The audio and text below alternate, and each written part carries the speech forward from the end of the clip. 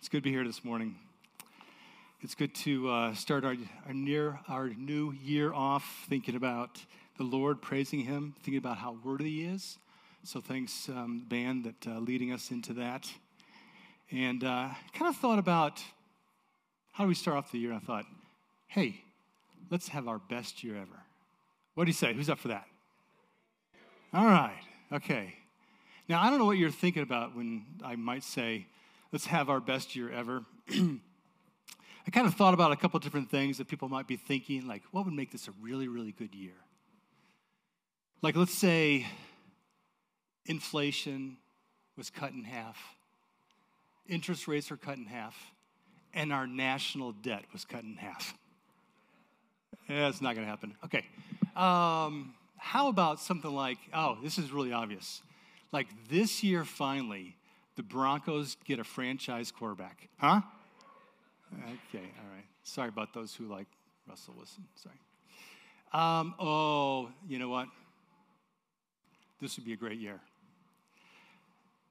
Some new candidate emerges that's a better candidate than Biden and Trump, and she wins the election. Okay. So I thought, actually, when you think about kind of like processing what you would like to see happen in a new year, whether you go down the road of New Year's resolutions or not, I thought, let's start it off with looking at some biblical direction, biblical guidance for what that could look like. One of my favorite passages comes out of Jeremiah. It's Jeremiah chapter 9, verses 23 and 24. And in this passage, what we're going to see is God uses Jeremiah to clarify for people, the people of God, really what's most important. Because there's a tendency to emphasize the things that really are not so critical, are not so important, that we really emphasize. And so, up on the screen, you'll see Jeremiah chapter 9, verses 23 and 24, and it says like this. It says, "Let not the wise man boast in his wisdom." Now, that's not to say that wisdom, especially godly wisdom, is not important. It actually, it's very important. But this is speaking more of like just growing in knowledge, and that's good, but it's not the most important thing. And then he goes on to say, "And let not a mighty man boast in his might." If you consider what probably is the most prominent, number one, New Year's resolutions that people have when they start off a new year, what is it? It's going to the gym, better diet, exercise, becoming stronger, so we get consumed with kind of the exterior, the outside, our bodies, right? And we're reminded in this passage, that's not the most important thing. And then he says this, "Let not the rich man boast in his riches." This may be a year where you kind of go, okay, we need to really get our finances in order. We need to work on our stewardship and our budgeting and do a better job of that. Things are tightening, right? It's a little more difficult to make ends meet. And so let's really think about that. And that's good and important, but it's not the best thing. As a matter of fact, we begin to understand what the best thing is, what he says next. "So let him who boasts boast in this, that he understands and knows me." Do you hear that? The Lord says, the best thing that we can go after is that he understands and knows me. "For I'm the Lord that practices steadfast love, justice, and righteousness. For in these things I delight, declares the Lord." Now, what is interesting is in the Old Testament, we're familiar oftentimes with this aspect of God seems to be distant.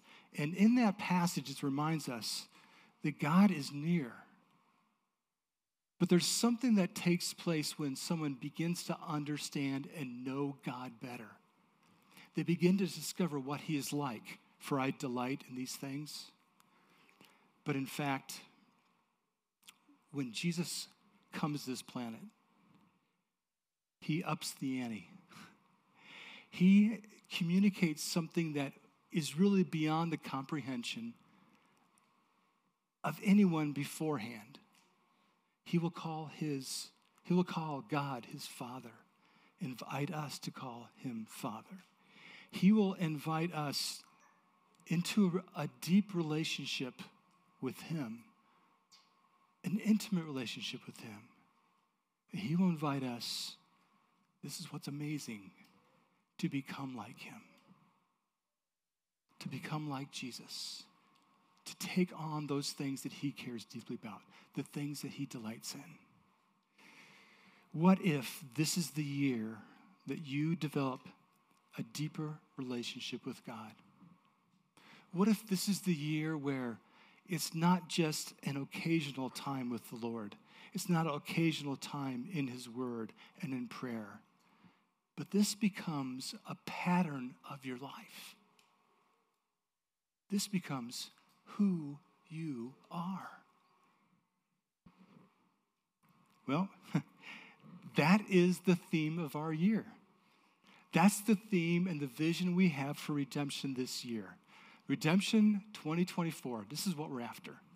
Abiding in Christ through his word and prayer.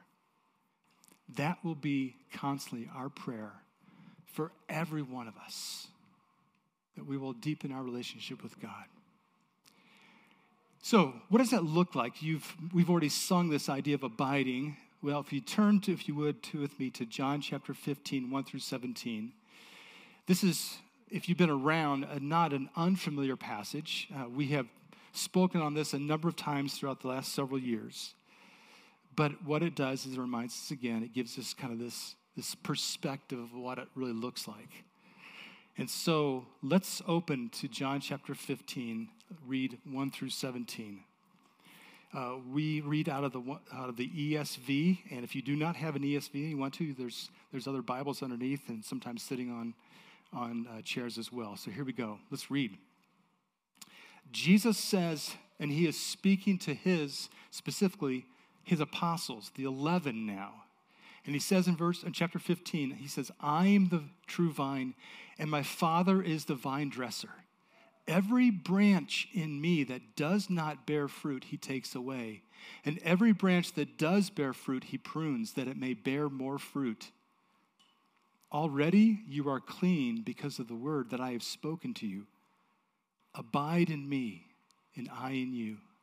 As the branch cannot bear fruit by itself unless it abides in the vine, neither can you unless you abide in me. I am the vine, you are the branches. Whoever abides in me and I in him, he it is that bears much fruit. For apart from me, you can do nothing. If anyone does not abide in me, he is thrown away like a branch and withers. And the branches are gathered, thrown into the fire and burned. If you abide in me and my words abide in you, ask whatever you wish, and it will be done for you. By this my Father is glorified, that you bear much fruit, and so prove to be my disciples. As the Father has loved me, so have I loved you. Abide in my love. If you keep my commandments, you will abide in my love, just as I have kept my Father's commandments and abide in his love. These things I have spoken to you, that my joy may be in you, and that your joy may be full. This is my commandment, that you love one another as I have loved you. Greater love has no one than this, that someone lay down his life for his friends. You are my friends if you do what I command you. No longer do I call you servants, for the servant does not know what his master is doing, but I have called you friends. For all that I have heard from my Father, I have made known to you. You did not choose me, but I chose you and appointed you that you should go and bear fruit, and that your fruit should abide, so that whatever you ask the Father in my name, he may give it to you.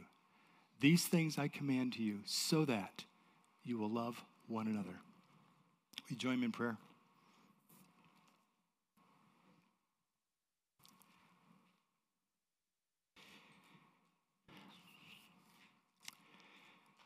Father, we come to you this morning, having already sung about the incredible privilege it is and our need to depend upon you, the opportunity that, God, we would be in relationship with the God of this universe, the one who has made us, the one who knows us. God, you have declared that for every one of us, the number of our hairs on our head are known. That for every one of us, God, you know a thought before it ever enters in our minds. You know us intimately. God, we can declare as those who belong to you that you love us dearly. You have revealed yourself to us. You have made us yours. We belong to you. And that, Father, you have a purpose for our lives. I'd ask, Father, again, as we unpack this passage, God, that you would speak clearly, you would speak lovingly, you would speak where it needs to take place firmly into each one of our hearts and minds, Father, to know what you have called us to. What an incredible privilege, Father, for us to know you because of what your Son has done for us. Help us know what that looks like for each one of us this year. We pray in Christ's name. Amen. All right, so if you are looking at a hard copy of Bible, because I realize a lot of people do it through their phones, whatever, it's a little bit easier to see in a Bible like this that, especially if it's red letters like mine, like, wow, this is like all of Jesus talking, right? If you go back to beginning of chapter 13 in the Gospel of John, you will see 13 through 17 is kind of like this one event in which multiple things take place, and Jesus is sharing and doing things and teaching. It is actually the feast of the Passover. We know it by the Last Supper. It is the night that Jesus is going to get betrayed. And so he starts off washing his disciples' feet. And in that, there's this aspect of, I'm going to show you the full extent of my love, and he does that. And we move to the meal itself, where there's all kinds of events that take place, including the acknowledgement that someone will betray him, but then all of them would walk away. Jesus will talk then about how he's going to go away, and it's actually better for them if he would go away. They're troubled by that, going, okay, if you're going to go away, this is not good. We want to come with you. Oh, no. I'll come back for you eventually. But then there's this really struggle about who Jesus is, and if you know Jesus, you know the Father, and he promises the Holy Spirit to be his helper. And you can imagine this whole idea of like, okay, you have called us. You have called us to be your followers and to do the things that disciples are called to do, but you're going to go away? And so he presents this idea of like, this is what it's going to look like until he returns. For all of us, this invitation that we can continue to know him and be his followers. All right, so he talks about this idea of abiding. Now, this would be a very familiar analogy when he talks about a true vine and a vine dresser and things like that, because that people would see in Israel this idea of a vine and things growing off a vine. So that would be very natural. And of course, they would immediately know that to abide, of course, for a branch to bear fruit, it has to be stuck in the vine. It has to remain in the vine. It has to be connected to the vine and stay there. And so that's a very familiar idea for them. Maybe not so much for you and me, but he's going to dig right into it. So that's what this whole idea of about abiding has to do with. And so we're going to look at three aspects of abiding. The first place we're going to go is how this passage talks about how abiding fulfills God's design. Okay? Here we go. Let's dig in. As a matter of fact, we're going to spend most of our time talking about this. But where we're going to start is at almost like the very end. So if you go back all the way to the very end, the next to last verse that I read, look at verse 16. because this gives us the picture of what God's design is for abiding.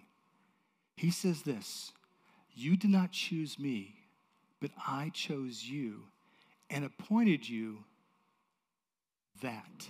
It's telling us why. You did not choose me, but I chose you and appointed you that you should go and bear fruit and that your fruit should abide.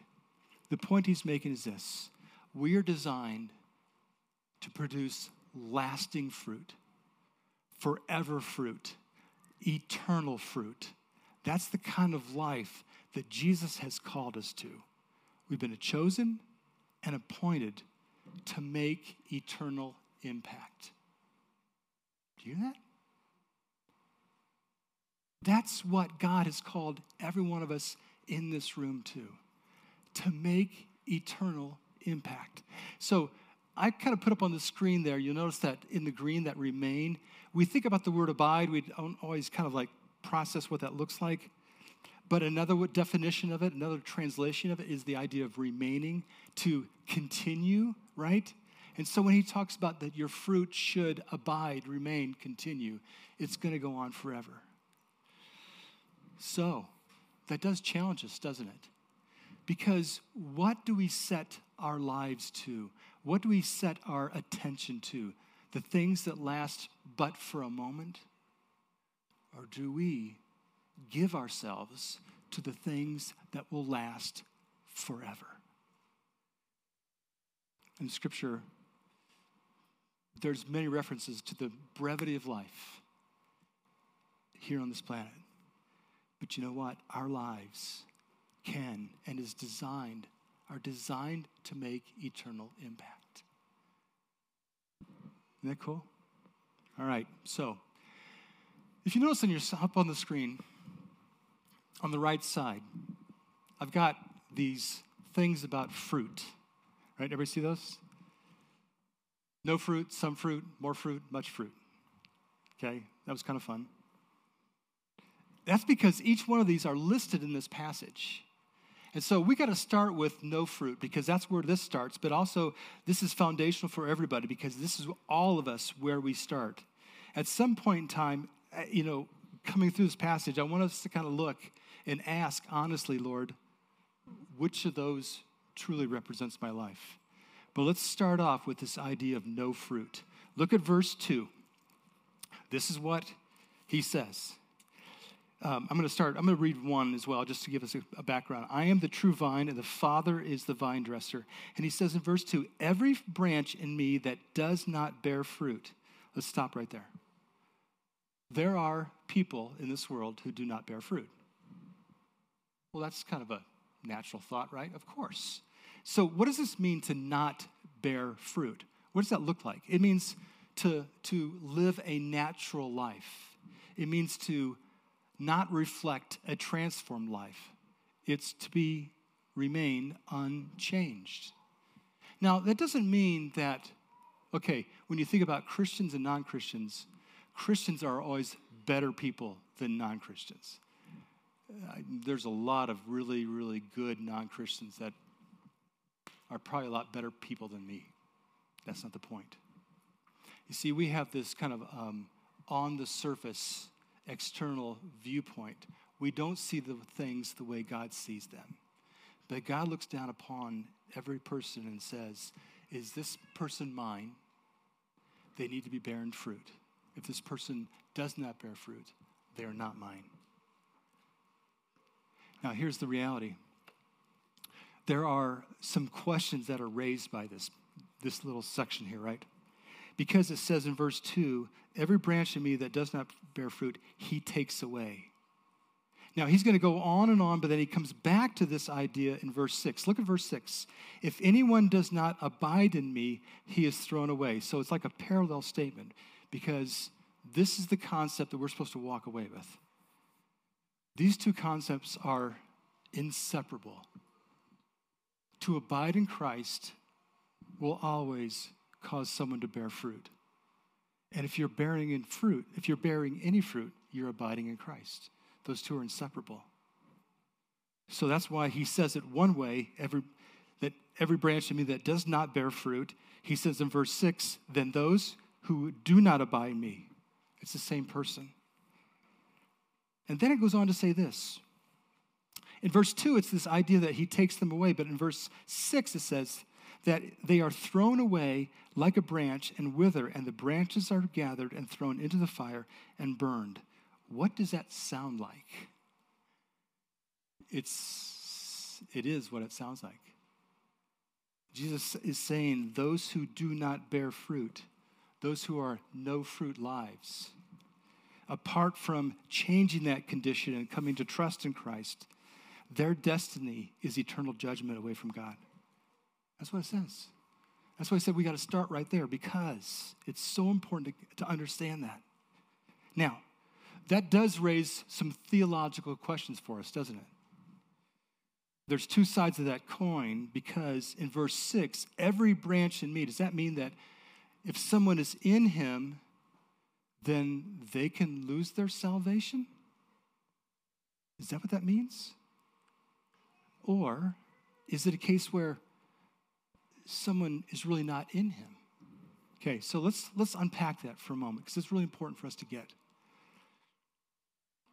You see, what God promises just a few chapters earlier, John chapter 10, verses 28 and 29.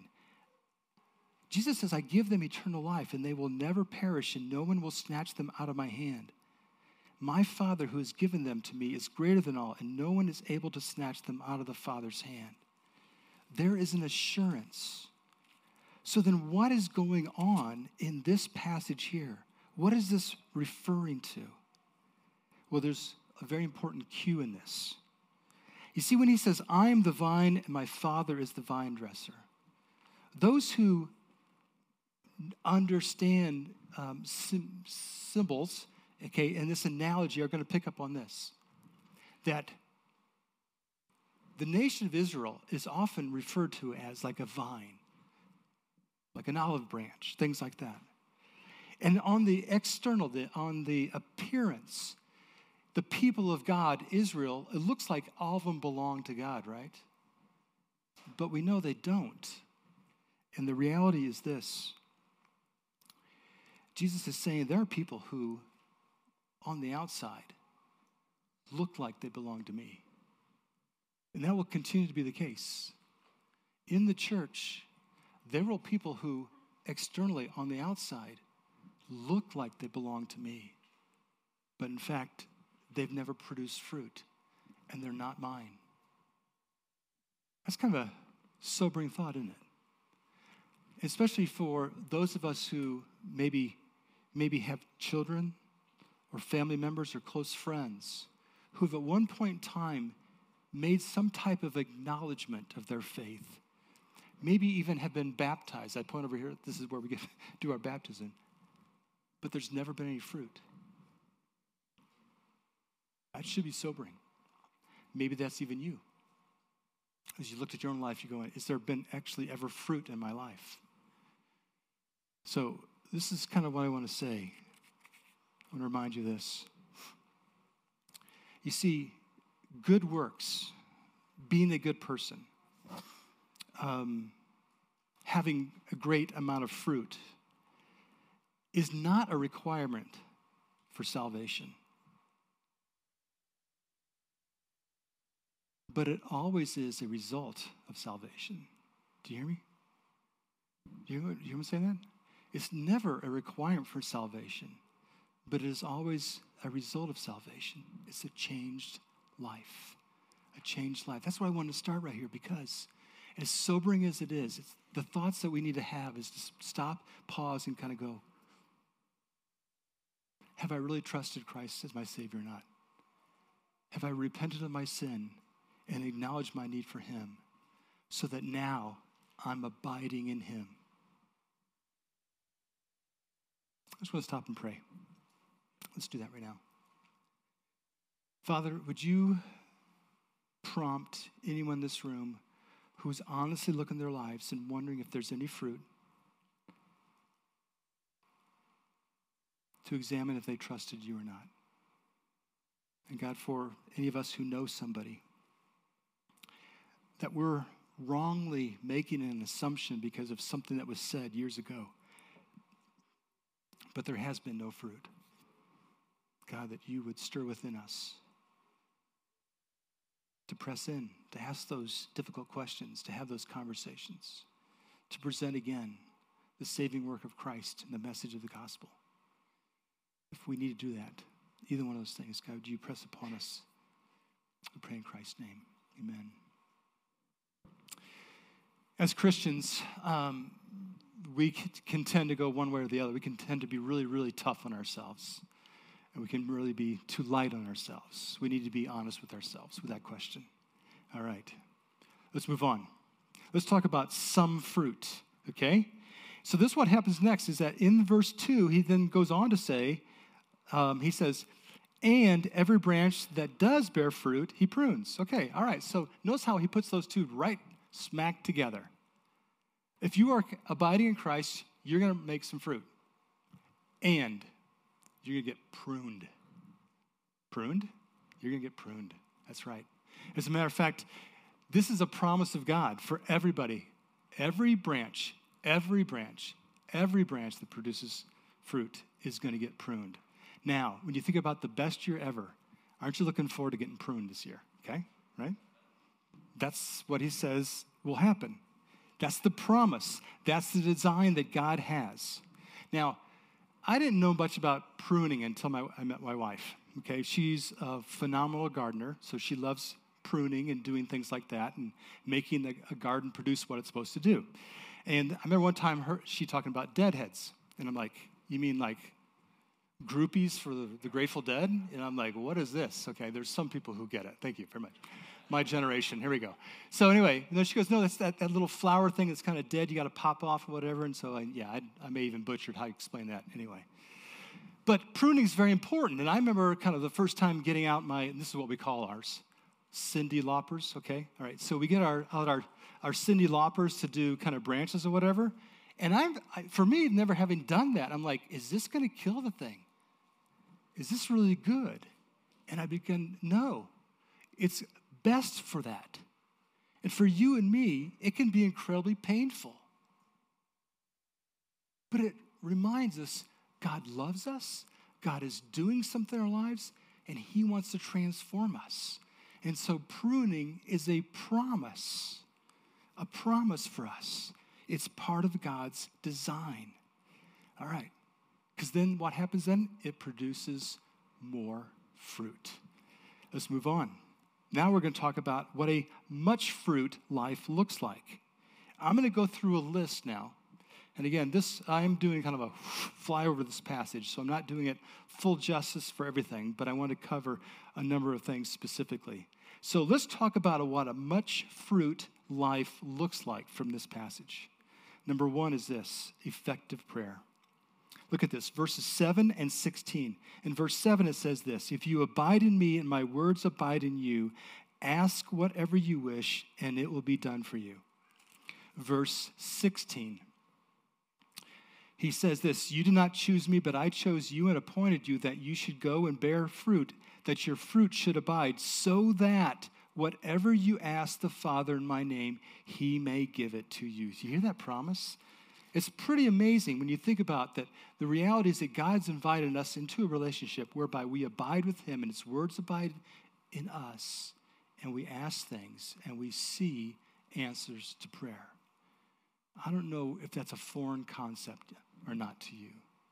To see that you would ask God things and he would move and work in ways that we could not conceive, we could not manufacture on our own. But think about a prayer life that sees on a regular basis God answer prayer. I don't know if there's anything that strengthens somebody's faith more than discerning that God wants you to ask for something. You pray for it, and it happens. That's the invitation that God makes for every one of us in this room. Now, there's a process in that. There is a relationship with God abiding. there is his words continually transforming us, shaping us, molding us, helping our minds to think the way God thinks, wanting his will, but then the invitation that we then could ask God for things and he would bring them about. That's amazing. Amazing. Imagine you being someone who sees that happen on a regular basis. I think about this too. Imagine you being the person that other people come up to and say, hey, will you pray for me for this? Because you have the reputation of being someone who prays and mountains move.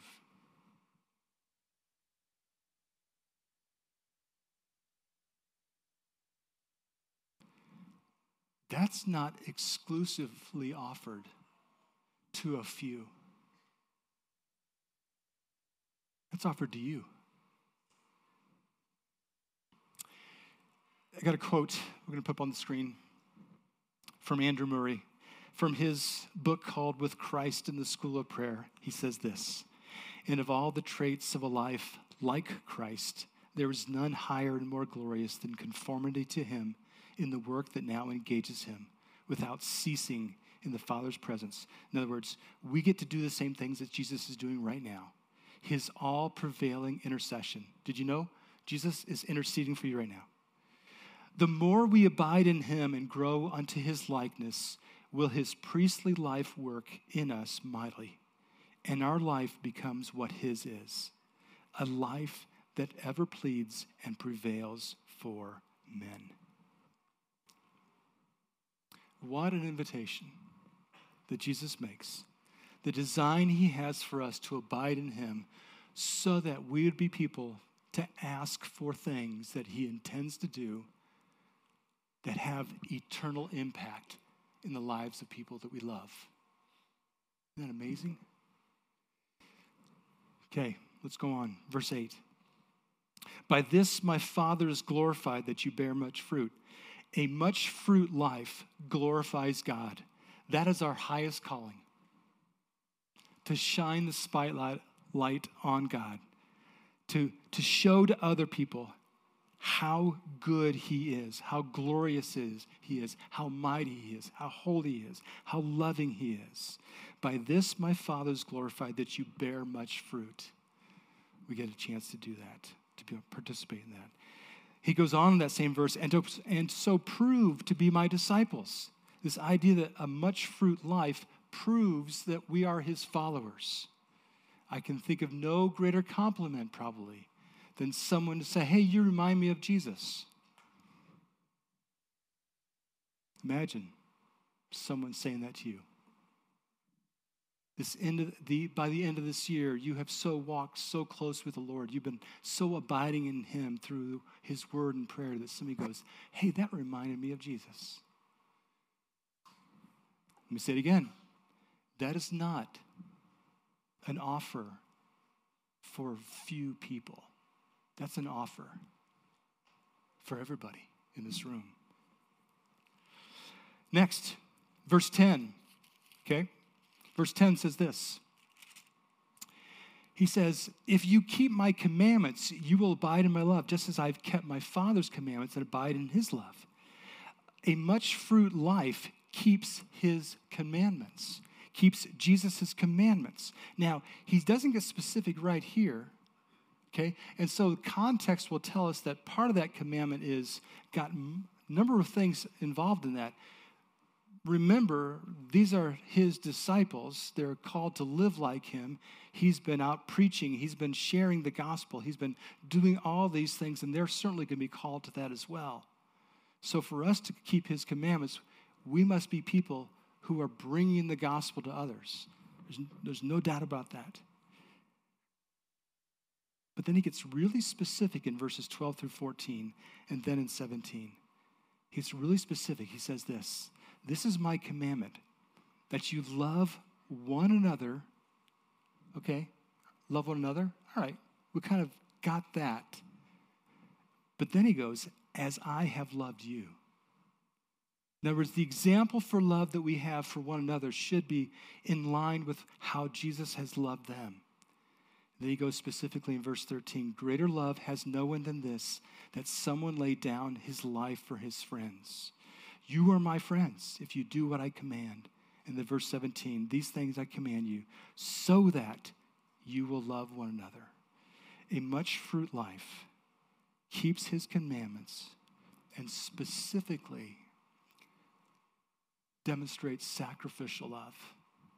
That's what his command's about, sacrificial love. By the way, sacrificial love, that's one of our values. Actually, we're mentioning 3 today. The Word of God, that's biblical truth. Prayerful dependency, that's prayer. Sacrificial love, that's 3. So, what does sacrificial love look like in the body of Christ? It means giving for other people. It's putting them first. It's thinking them before I think of myself. It's sacrifice.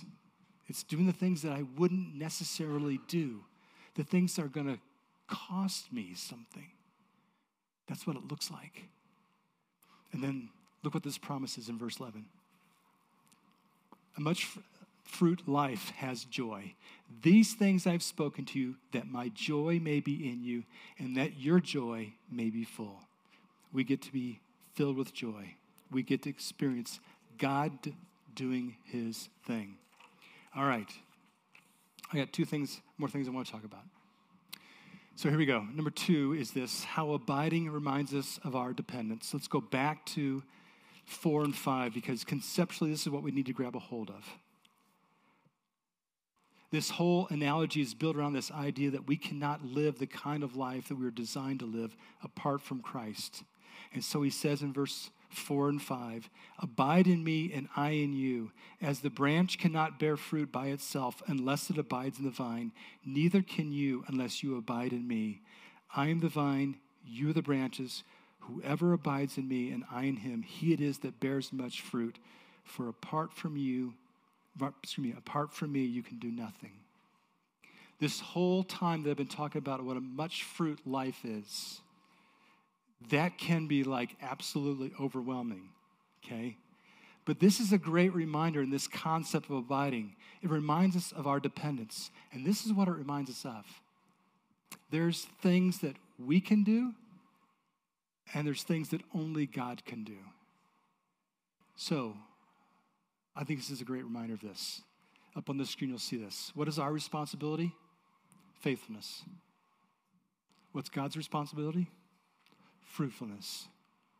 We cannot muster that fruit on our own. We can't produce that on our own. We got to be connected to the vine. That's where that imagery comes back in once again. Connected to the vine, remain in the vine. That's the way he will fill us and enable us to bear much fruit. All this is a work of God that he invites us to participate in through us. All right. Okay, that was the second point. That was fast, wasn't it? The third one will be almost as fast. How abiding becomes who you are. How does abiding in Christ simply become who you are? A quote from E.M. Bounds. It's going to be up on the screen in a second here.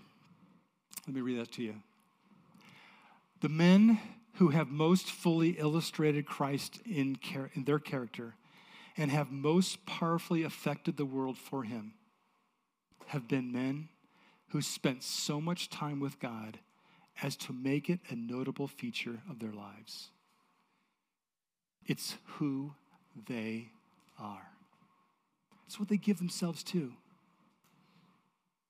in ways that we see God doing an amazing work in us and through us.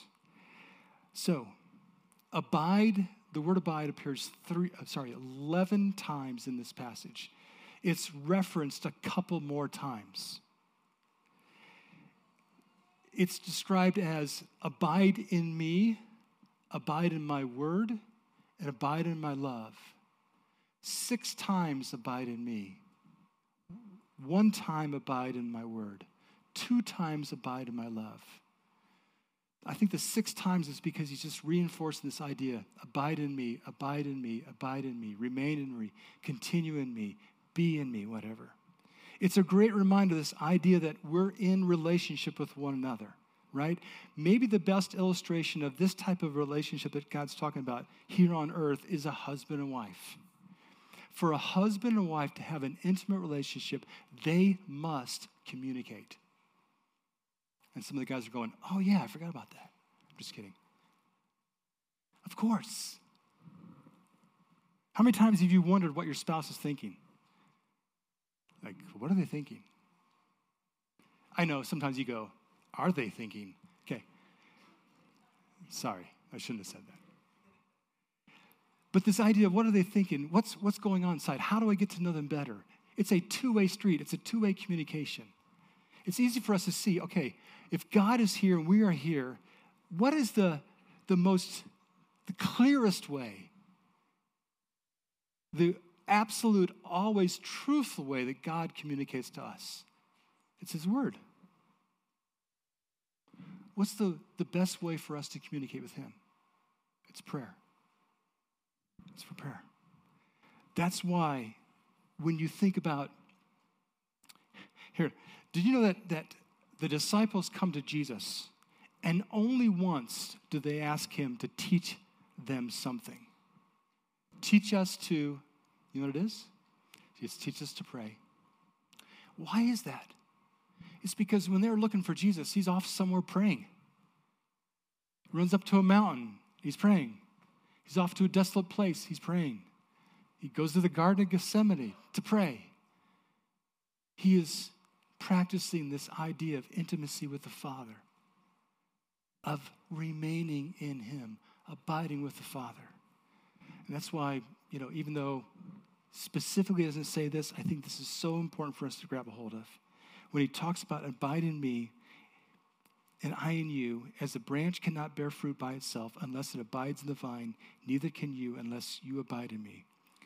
There's this importance of prayer, continuous prayer with him.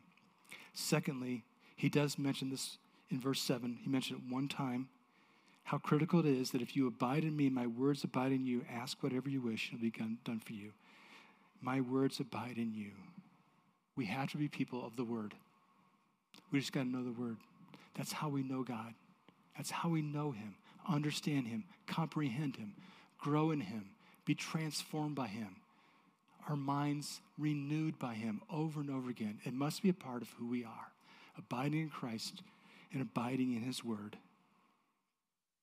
That's why we want to say over and over again, this year we will prompt you, we will encourage you, we will equip you, we will model to you, we will say it over and over again.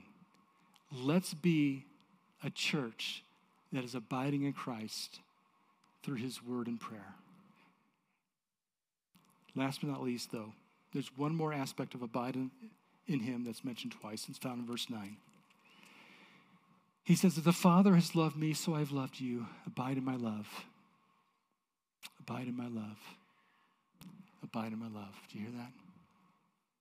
I think that probably as we spend time with God, reading his word and prayer, we just kind of come back to this recognition that God has done this amazing work through his son, Jesus. He has demonstrated his love for us. He's made us his. He has promised he will never leave us nor forsake us. He's promised his love will never fail, over and over again. And with that confidence and assurance about his love and abiding his love, boy, how different kind of lives we can live. It's why we almost every single week come back to taking communion. Because it always comes back to the gospel, which we're reminded is driven by God's love for the world. That while we're yet sinners, Christ died for us. So let's abide in his love right now. Let's remember what he has done for us through his son, Jesus, on the cross. I invite you to take some time. The band's going to come up here, and in the timing that you need to process, to abide in his love, to remember who he is and what he's done for us. The elements are there to help us remember his body broken, the cracker, his blood shared. We dip it in the cup and take it.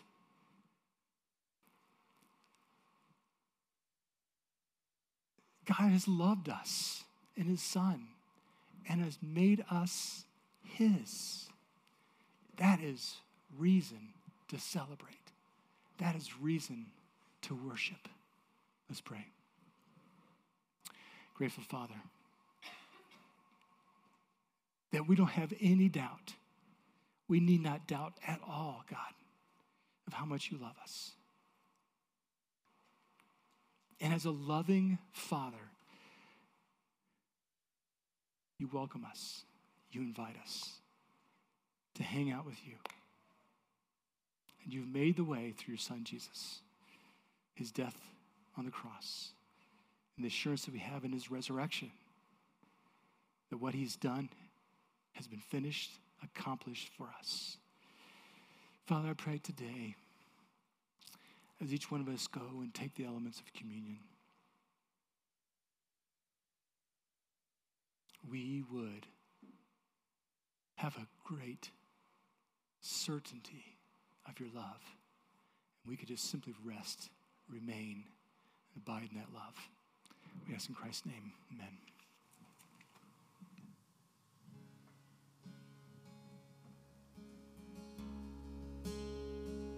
As you take the elements today, we've had a little glitch with one of our songs here, so you're not going to see any lyrics for this song. But if you just take this time as time maybe